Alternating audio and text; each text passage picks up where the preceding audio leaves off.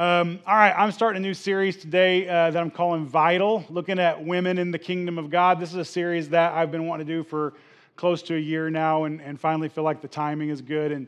And so now, what I want to do is we're going to be in this for about 3 weeks, and I want to look at God's plan and design for women that we see in Scripture. And my goal and my hope is that this series would be just a tremendous encouragement and just uplifting to women in the room, but also to men in the room, and that we would all come away from it just feeling legitimately lifted up and encouraged. I understand the Minesweeper game I'm playing with this series. And that when you address a like this series, I love it when God calls me to preach series that make me uncomfortable, because I know if it's making me uncomfortable, it might be making you uncomfortable. And so my hope for this series is that that you hear my heart and my intent and the Word of God through this series. And that on the occasion, which you guys know me, so it's bound to happen, on the occasion that my mouth gets in the way of my heart, that you hear my heart, that you're forgiving to me. Because you guys know how it works. Like whenever there's an uncomfortable issue that's talked about in our society, even people with the very best of intentions their words can be perceived in ways that they never meant for them to be perceived. So I hope that you'll be gracious with me as I walk through this little minefield that God has me walking through for the next 3 weeks. It's no secret that throughout the history of the church, we're about 2,000 years old now.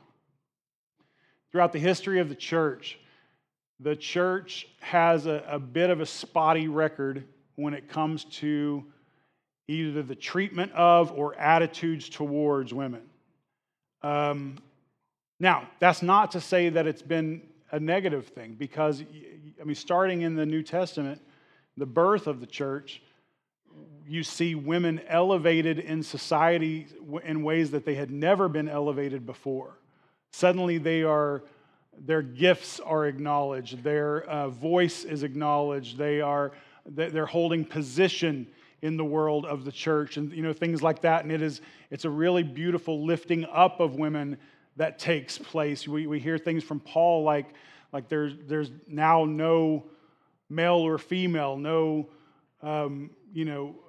Jew or barbarian. There's no slave or free, that we're all on the same level at the foot of the cross, right? And so there is this elevation of women that happens, but then, if you go beyond the New Testament into some of the writings of those early church fathers, guys that were leaders in the church, like Origen and Tertullian and Augustine and Saint Thomas Aquinas, and some of those guys that we look at their writings as very inspirational, and just these are God-honoring men that had gospel intents in their heart, and oftentimes martyred for their faith, just really great men of God, and their writings are amazing. And then peppered in those writings, occasionally there are little phrases that come out that rock you back on your heels going, I can't believe that guy just said that, oftentimes about women, where you might have a very well-meaning, Jesus-loving church father that basically attributes all potential sin to women, or relegates the role of women to just reproductive duties, or whatever. And in our 21st century sensibilities, reading that stuff again, it kind of takes our breath away, and we go, wow, that doesn't seem very enlightened or whatever, and so it is this kind of mixed bag of history with the church at different points. Even in modern history, some might view church as kind of an old boys club or whatever, and women have to know their place, right? And so what I want to do this morning is let's pretend for a second that the last 2,000 years of church history didn't take place, and let's just get to the heart of what God created. Can we just look at that for a second?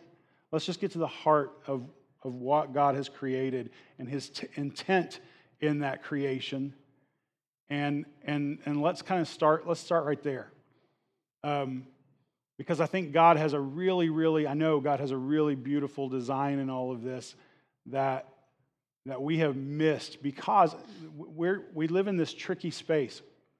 We live in this very transitional space between two worlds, between thousands of years of a world, not just church, but a whole world that has been governed by patriarchy, which is this system that the world has lived in where women are looked at as objects or tools for reproduction or property of their husbands or fathers. Again, relegated to their place in society, hushed up. That's the patriarchy that has existed for thousands of years. Thousands, right? And we now, I would say for the last 100 years, are living in this transition space between a world dominated with a patriarchal system into whatever it is we're transitioning to. I'll call it a society of mutuality. Somebody else will probably call it something better than that, but for now I'll just call it that. Where we're transitioning from patriarchal world to a more mutual world. And we're in that transition space. And so some of us are still dealing with the leftover attitudes and ideas of that patriarchal system. And we can definitely look at the world around us and go, hey, we are more enlightened. There are good things happening. I mean, especially, lately in the last few years in the media, there's a lot of talk with the Me Too movement. And regardless of your politics or whatever, I honestly thank God for the Me Too movement. As a father of 4 daughters who will be in the workplace soon, or already in the workplace, I thank God that things are being cleaned up and that hopefully it'll be a safer, healthier workplace for them to join into. I thank God for that. I really do. I love my daughters. I don't want them abused and treated as objects in the place where they go to earn their living. That's not what I want for my daughters, right? And so I thank God that we're waking up to, in some ways, to the way things have been and going, okay, this has gone on long enough. Time for things to change in this way, right? That's a good and healthy thing that we can celebrate. And so we live in this transition space, and what do we do with that? So I want to look right now at the story that God gave us that kind of helps us understand how everything began, and it's in Genesis chapter 1. In Genesis chapter 1, if you want to turn over in your Bibles, if you got your Bible, like if you're brand new to church and you brought that Bible that you just had in a drawer and you're like, I guess because I'm supposed to bring this to church, and you don't know your way around that Bible, that's cool. It's a good day to be here. Page 1. Page 1. Just turn over there, page 1. All right. So we're in Genesis chapter 1.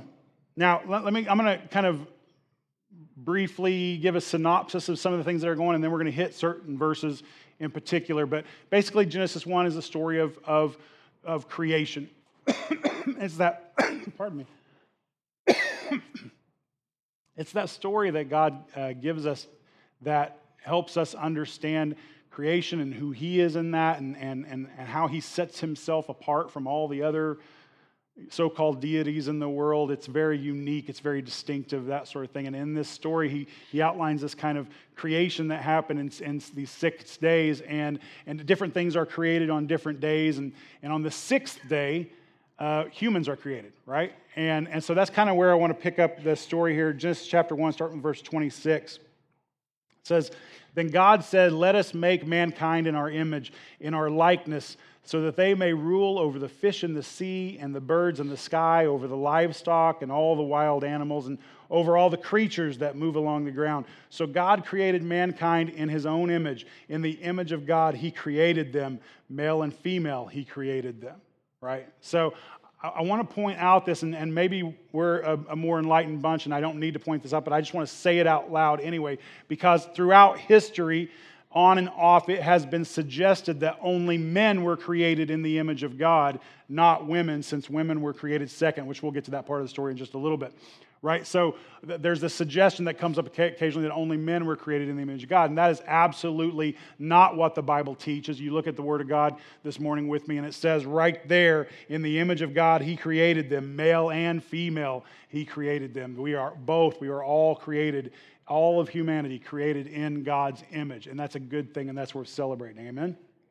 Amen. So that's good. But you look at also what was happening in that passage up there where God's like, we're going to create humans in our image, and that we're going to, so that they can rule over the birds and over the livestock and the wild animals and all the creatures and all that kind of stuff. Like His design for this humanity that He created, male and female in His image, is that they would rule together over the world that He created. That He sets us in a special position over His creation, not to dominate and destroy it, but to care for it. We are to tend God's creation. And so our job is to protect and help elevate and all of this kind of stuff, all of God's creation. And as we know, humanity has not done such a great job of that over the centuries, but it is our job as people created in God's image to care for His creation together, to rule over His creation together, not men ruling over creation and women just dealing with the fallout, but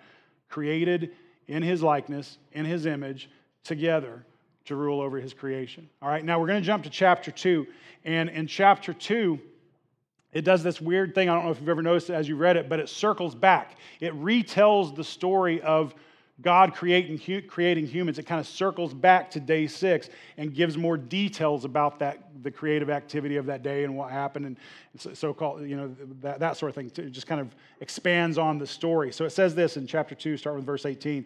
The Lord God said, "It's not good for the man to be alone. I'll make a helper suitable for him." We're going to come back to that phrase in just a little bit.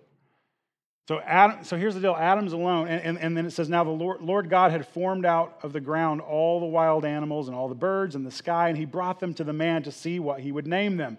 And whatever the man called each living creature, that was its name. So the man gave names to all the livestock, the birds in the sky, and all the wild animals. So you have this situation where God goes through His creative acts. At the end of each of those days in Genesis chapter 1, He creates something on day 1. He's like, man, this is good. Day 2, does His creative work. This is good. Day 3, this is good. On and on. He gets to day 6, and He creates humanity, and He says, this is very good. Very good, right? But then we move on to that next verse, verse 20, and it says, but for Adam, no suitable helper was found.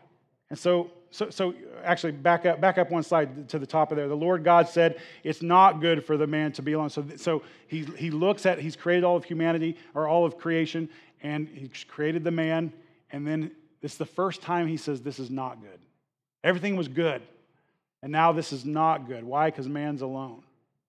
And Adam's picking up on it too. Like God gave this job to Adam to see all these animals and name them and all that kind of stuff, and Adam's noticing, there's a boy duck and there's a girl duck, and there's a he bear and there's a she bear, and there, and he's like, there's no she Adam, there's no she me. Where's my she, right? And God has recognized this too. It's not good for man to be alone. Verse 20 again, Genesis 2, verse 20. But for Adam, no suitable helper was found, so the Lord God caused the man to fall into a deep sleep, and while he was sleeping, He took one of the man's ribs and then closed up the place with the flesh.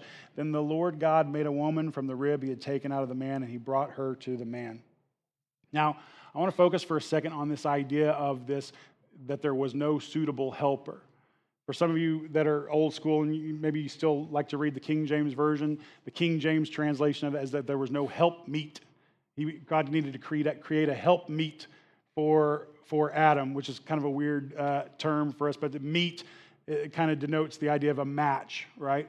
And so what has happened as Judaism and Christianity has grown up in this very patriarchal world that we live in, and as those ancient texts, those Hebrew texts began to be translated into other languages so that we could understand them, right? It didn't originate with us. It came from a whole different civilization. And so as it's been translated into English and other languages, that sometimes there's not an exact translation for words, or sometimes things just get, like it's really hard. I do not envy the job of translators because it is really difficult to translate, in this case, maybe a 3,500-year-old text, possibly more,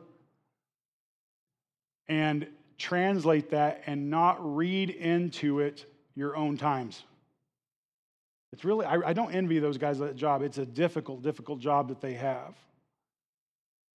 And what's happened as this word has been preached and taught over and over again is that you've probably heard it taught this way, that when God created a helper for man, that helper was kind of, I lost my word again. I lost it last service too. Subordinate. Thank you. Subordinate to man in creation. That Adam needed a helper, and so God gave him a helper. And so women by nature are subordinate to him, to men in creation. Now, maybe you haven't heard that. Maybe you have. I don't know. Maybe you've just kind of grown up in this patriarchal world where you kind of sense that or something like that. But I want to break down what's actually happening in this passage. So that word that we translate into helper is the Hebrew word ezer. Everybody say ezer. Ezer. Ezer is a word that shows up 21 times in the Old Testament. 21 times. 2 of those times are in this passage that we're reading here where it's referring to the woman that God created, right? 3 of those times it's referred to the kind of help when Israel reached out to surrounding nations for help in battle. So they were at battle with one nation. This happened one time in Israel's history where they were battle with one group, and they reached out to Egypt to support them in this, which is kind of weird since they were in slavery to Egypt, but they reached out to Egypt for support in battle, and Egypt comes along as this stronger army, stronger force to help Israel in this battle. And then the other 16 times that the word shows up in the Old Testament, it's reference to God being the helper of Israel. God is our help. God is our ezer, right? So when we look at this word ezer as it's used throughout Scripture, there is not a hint of subordination in that word. In fact, there's a different Hebrew word for a subordinate type of helper. It is a strong help, a matching help, right? And this word also in this passage has with it this other word, kenegdo. So it's ezer kenegdo. Everybody say ezer kenegdo. So the kenegdo is where we get that phrase suitable, or the help meet, the match. It's ezer combined with that word kenegdo. It means something like a helper of the same nature. It's a strong help. There's a sameness. There's a matching quality to it, either in species or in just in its very being or whatever. But it's a suitable. It's a matching help, able to meet Adam where he is. Not a subordination, not a plumber's assistant, hand me that wrench type of thing, but a strong help, So what I want to do for just a second is look at, like, what does it mean then for us to be created in God's image? And so what happens is, let's put this phrase up here, that you were distinctly created. Ladies, I want you to hear this in the room. You were distinctly created in God's image to reflect His strength, His intelligence, His beauty, and His selfless love. And you could add more. You could add more things to that list, but I'm just going to focus on those 4 this morning. I want you to hear that, ladies in the room. Guys, I want you to hear this too, that you were distinctly created in God's image to reflect His strength, His intelligence, His beauty, and His selfless love. All of us, every single one of us, created in God's image to reflect His strength. I talk to so many of you oftentimes that you are crippled with this feeling of weakness inside of you. And you have the power of the Holy Spirit, the living God, living inside of you, and you are unable to tap into that power and into that strength. And I want to encourage you this morning to begin to tap into that. Whatever weakness you feel within you does not come from God. You were created in the image of the Most High, most powerful God. And so learn how to tap into that strength, learn how to lean into Him, and find a strength in you that does not come inherently from you, but comes from the power of the Holy Spirit inside of you. Learn to find that. And we're also called as His image bearers to reflect His intelligence. We serve an intelligent God, which is great. And I hope your experience at Living Hope has been one where you found that you do not have to click your brain off when you come in the door here to believe in God.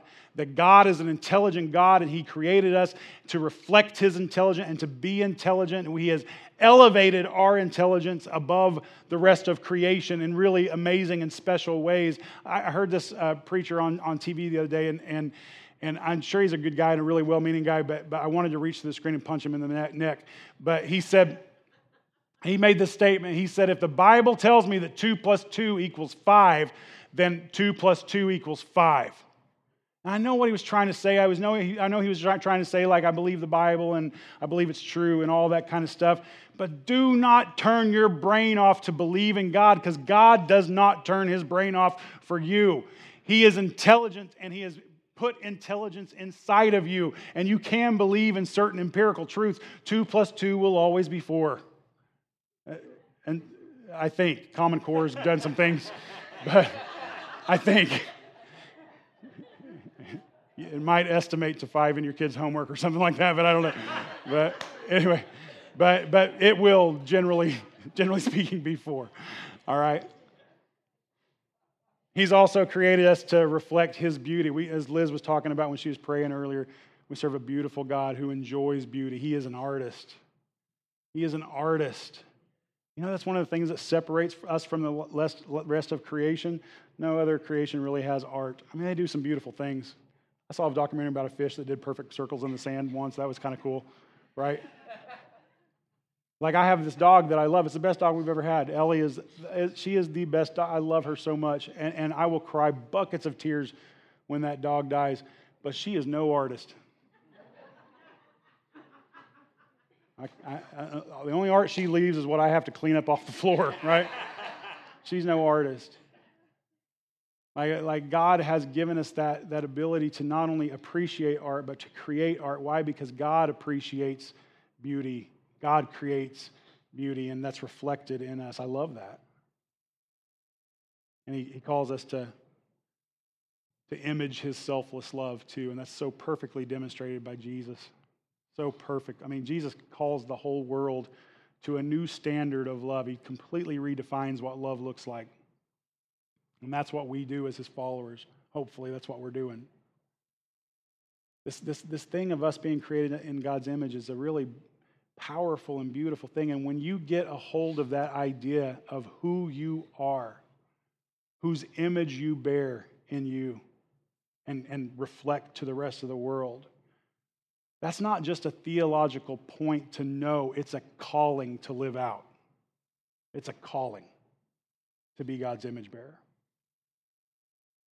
I want to jump over to what happens next there in chapter 2. So, woman is created, and then it says this: the man said, "This is now bone of my bones and flesh of my flesh, and she shall be called woman, for she was taken out of man. That is why a man leaves his father and mother and is united to his wife, and they become one flesh. And Adam and his wife were both naked, and they felt no shame." I want to sit on that last statement for just a second. You understand? I've read that and glossed over it my whole life. Do you understand the implications of the fact that this couple, that they were naked and completely unashamed? Do you understand how much mental garbage has to not exist in your head to live in that state? Like women, for you, I would imagine that for you to exist in a world where you could just be naked and unashamed with the rest of humanity, you would have to know, like the unashamed part, the totally comfortable part, you would have to know that as I'm walking around with the rest of humanity, no one is objectifying me. No one. No one has violent intentions towards me. Like, It is a mutuality that only existed in God's perfect original creation. That level, like, it's not a one-upmanship. It's not a battle for control. It's naked and unashamed. Like, does it get any more fair than naked and unashamed? Right? Some of you are feeling ashamed just thinking about naked and unashamed right now. That's how jacked up our heads are, right? So that's God's creation. Beautiful. Distinctive, yes, distinctive. Strong men and women ruling the world together. Distinctively created. There are distinctions about women that are beautiful. There are distinctions about men that are beautiful. It's all part of God's plan. Different, but not subordinate. Naked and unashamed. It's just this beautiful, beautiful thing that God created. And then sin comes into the world. We jump into chapter 3. Sin comes into the world. And to make a long story shorter, like, there was this, God had set up this tree in the garden and said, hey, you guys can eat from any tree. Don't eat from that tree. It was like the one rule he gave them. And Satan comes in the form of a snake, tempts Eve to eat the fruit. Eve eats the fruit, and then Adam eats the fruit. And so they've sinned, and immediately they realize, oh my gosh, we're naked. Like all that purity, all that mutuality, like it was almost impossible now because there was shame and there was sin and there was their attitudes and the way they thought about each other had shifted. It was all different now. So they cover themselves up and they run from God, and God catches up with them and calls them out on their sin. And then he kind of doles out he doles out these pretty significant punishments to the serpent, and then to Eve, and then to Adam. And I want to read to you what he says to Eve here in this part. He says, in Genesis 3, verse 16, to the woman he said, I'll make your pains in childbearing very severe, and with painful labor you will give birth to children. Your desire will be for your husband, and he will rule over you. There's that last phrase, your desire will be for your husband, and he will rule over you. That phrase of your desire being for your husband does not mean like, oh, I just love my husband, and I just desire him so much. That's not what it's saying. It's this, you will desire to be your husband. You will desire to have what he has. You'll be always reaching for the control, but he will rule over you. So before sin in the world, it's this beautiful, naked and unashamed mutuality. Everybody's on level ground. Everybody's working together to rule the world. And after sin enters the world, we see the beginning of this patriarchal world that we continue to live in, and that we're weirdly in transition in. It's just this weird space that we're now in. What I want to encourage you to do this morning is this last point. I want you to choose to live in the harmony that God intended. Choose to live in the harmony that God intended. You guys know that when we pray that prayer often, when we close out our services, the prayer that Jesus taught us to pray, and we pray, your kingdom come, your will be done. That's not just us praying for God to send his kingdom to earth and for his will to be done. It's this commitment that we're going to partner with him in bringing about his kingdom here. On the good works that we do right here and right now are kingdom building works. We are in the process of hopefully trying to transform this world around us to something that resembles God's intention for humanity, his kingdom. His kingdom. And part of that work, I would suggest to you this morning, is let's live in the harmony that God originally intended. Let's not wait for God to come back for all those scores to be settled and everything to be set right, but instead let's choose, as followers of Jesus Christ, kingdom builders, kingdom citizens right here, right now. Let's choose to live in the harmony that God intended. Yes, we still live in a sort of patriarchal world, but here's what we can do. We can choose to live as in that mutuality, that beautiful, like that beauty that God so beautifully intended. Like, what if we stopped looking at each other combatively? What if we stopped looking at each other in terms of power, in terms of control, in terms of who's got more and who's got less, in terms of whose place is where and whose place is where? And what if we began to really look at each other in the beautiful mutual harmony that God intended? I think there's some genuine kingdom building activity for us to do there. We were all created in God's image. We were all created to rule this world together, to partner with God in building up his kingdom. It's no coincidence that shortly after the church was birthed, that Paul gives us those words that there is therefore now no, I'm mixing up verses, that there is no male or female. Why? Because God does not view us as male and female. He just simply views us as his children. There's no power distinction. We're all the children of God. What if your marriages began to reflect that? What would that take?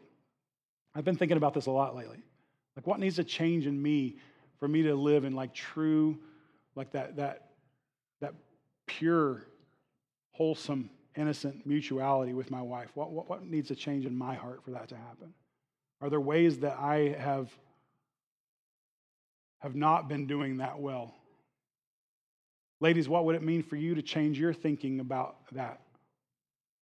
What if you began to see yourself not as someone who's always going to be subordinate to men in the world, but you began to see yourself as the strong woman that God created you to be?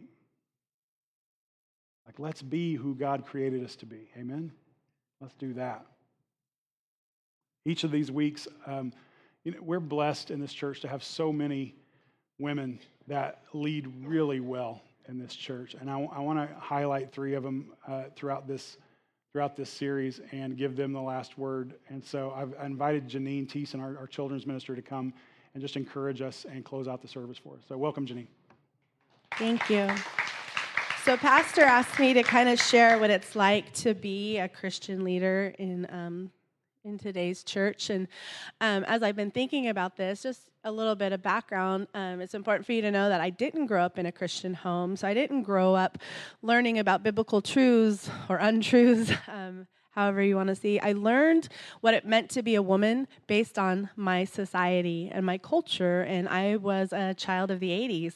Welcome. Yeah, 80s.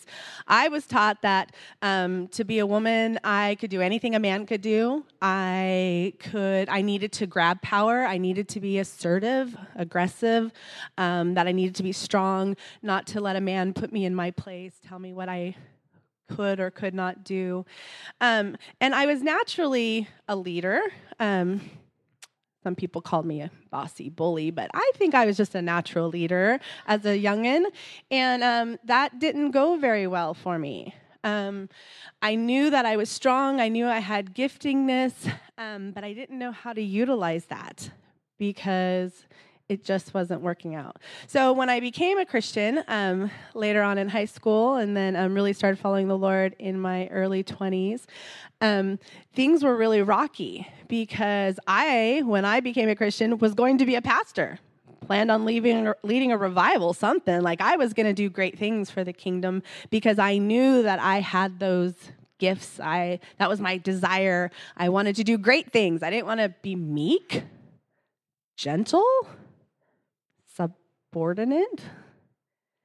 And so it caused a lot of problems within my ministries, within my marriage. Actually, several times my husband, who was a youth pastor for a long time, was almost fired because of me and my not understanding how the Lord had made me. And so as I grew, I learned that God doesn't make mistakes, first of all. God did create me to be a strong Ezer woman. What that looks like for me, though, means that I have the choice to be loving in that power, in that servant, or in that leadership, or I can assert my authority like I did when I was younger. In my marriage, I was told that my husband should do the finances. He was the spiritual leader. He needed to make all these decisions. If you've met my husband, he loves the Lord, but he's quiet, and he has a quiet strength to him. I pay all our bills. I make most of the decisions with, his guidance. And if you were to look at our household, you would say, oh, Janine's in control.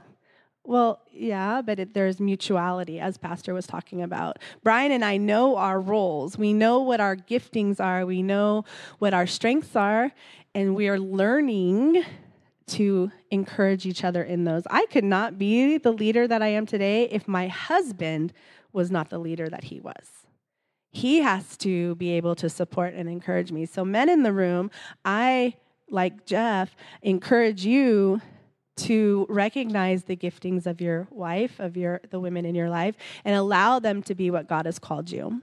We are in this transition where the society is telling us something different about who we need to be. I encourage you to not listen to what society says. Listen to God's word. God does not make mistakes. He has created you. He has gifted you. He loves you. He has a plan for you. And whatever that looks like in your life, God is going to use that to build his kingdom. Society right now is telling us lots of different things about males and females and who we are and what we can and can't do. I encourage you that regardless of where society goes, look to God's word, because God's word is never going to change. God's word is always going to be true. He loves you. He created you in his image. Let's live in harmony with one another. Like Pastor said, that is the most important thing. Figure out your giftings and what God is calling you to do and lead in that way. Go towards the Lord in prayer. Father God, I just thank you so much for being with us today and just allowing us the opportunity to have hard discussions. Father, thank you for giving us your word as the guiding point for these discussions. Our societies, our culture, our viewpoints, they always change, Lord. People come and go, but your word never changes. And so I pray, Father, that will always be the foundation, the cornerstone for how we view ourselves and how we view each other. Let us live in harmony, Lord. Let us love one another well. Let us be intelligent, selfless, and all of the incredible attributes that you have. I thank you, Lord, for this time, and I just ask blessings upon each and every person as they head into their day and to the rest of their week. It's in your Son's precious name that I pray. Amen. You're dismissed.